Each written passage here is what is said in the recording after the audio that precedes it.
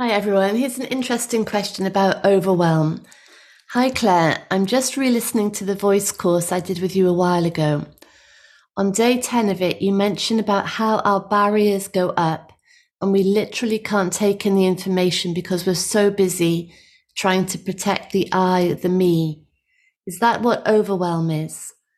I've noticed a lot recently when someone asks for advice or help or says something that threatens to take me out of my hiding place of self-protection that my system is doing its absolute best to stay in, I feel immediate overwhelm, as if the mind is creating the overwhelm almost as a way to avoid doing the thing, to protect itself because it feels too much.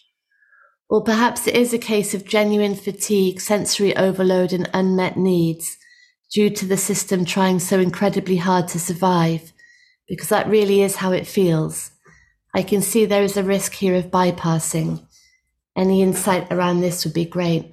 Yes, that's really good, isn't it? It's all of that, isn't it? Because if we consider what overwhelm really is, isn't it? It's a mind, or it's a mind-body system that is trying to control the uncontrollable. It's trying to find some sort of peace, some sort of freedom, some sort of space, trying to find home, really, within the immediate projection of what's going on within the body, or within the subconscious conditioning. So overwhelm is, yes, it's of course it's sensory overload, it's fatigue, it's exhaustion, it's unmet needs, it's fight and flight, it's vigilance, it's the whole system wired to try to find a way through. And yet all of this is happening in response to a projected world, defending a conditioned idea of what we are. And if that whole entire system were to exit that perceived reality, and if the mind were to return to what its true nature is, which is presence, observation, then it would become clear that what is here is just oh sorry, a helicopter going overhead. What is here is just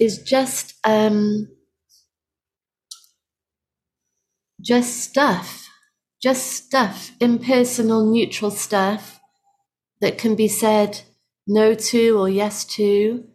There can be honesty, there can be authenticity about what we say yes to, what we don't say yes to. It just becomes very straightforward, because there is nothing to protect, and there's no actual danger. There's no issues there. There's no problems. And this is very hard for the mind to understand, because the mind exists within these problems. These problems give the identified mind reality. It gives the identified mind this sense of being something. This fight, this continual resistance and resentment means that the ego survives. But when the suffering, the overwhelm, it's such a good word, overwhelm, when the overwhelm is always now becomes an indication that there's a projection going on, there's a fight of, there's a sort of inner war between identified self and its own projection, and that war can never be won, ever. There's no escape in that war. There's no outcome of it other than more war. And that's why we get to burnout. It's why we get to exhaustion and chronic diseases, because the whole system is in a fight within itself that can't be won, and it's so desperate. The seeking within it is so logical and makes so much sense. I'm trying to find peace. I'm trying to find a way to feel okay, to be okay. But that seeking is taking place within this reality that looks so real, but which actually is only a projection. And so everything you're saying makes absolute sense. The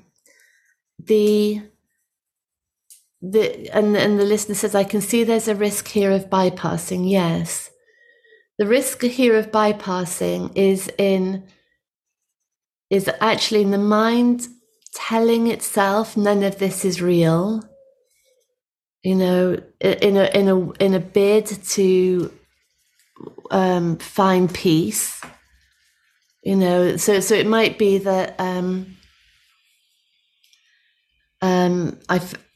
So say there's an example where we feel so busy, there's so much to do, non-stop, there's all this pressure on us, there's this real fear that if we don't do things really perfectly, we're gonna be humiliated, we're gonna let everyone down, and we feel like we're being judged, we feel like we're on edge all the time, and so we're sort of fighting, struggling within all of this stuff to try and gain control of it somehow, find peace somehow. And then because of this conversation, the mind might say, well, none of it's real. None of it, it's all a dream. None of it's true. There is no self, there is no other. But actually, that's just a sort of platitude that does nothing. It doesn't change the inner world of turmoil. That's still going on. It's just we've sort of numbed it for a moment temporarily with these sort of nice sounding words. But then we wake up at 3 a.m. in the morning and the heart's pounding and we're nervous and sweating and terrified. So bypass is saying none of this is real. Healing, enlightenment, truth is in being in the overwhelm and allowing that sensation, allowing the fear, like it's literally a fear for our life. And what is it? What is at stake there, really? So allowing the physical sensation at the same time as really pinning the mind down. What? Because the mind's going crazy in the overwhelm, isn't it? Pinning it down. What is the actual fear here? And these sorts of questions start to turn the attention inwards onto that war, onto that battle, to see it for what it is. Not ever to get rid of the emotions, not to get rid of this feeling of overwhelm ever, but to see what it's saying. That's all. With curiosity, what is going on, that this is a life and death moment? What's at stake? What's believed here? What pattern is this? So it's a really good question, and overwhelm is something that is a brilliant portal always, because of what it reveals. Yeah. Thank you. Lots of love to you. Bye.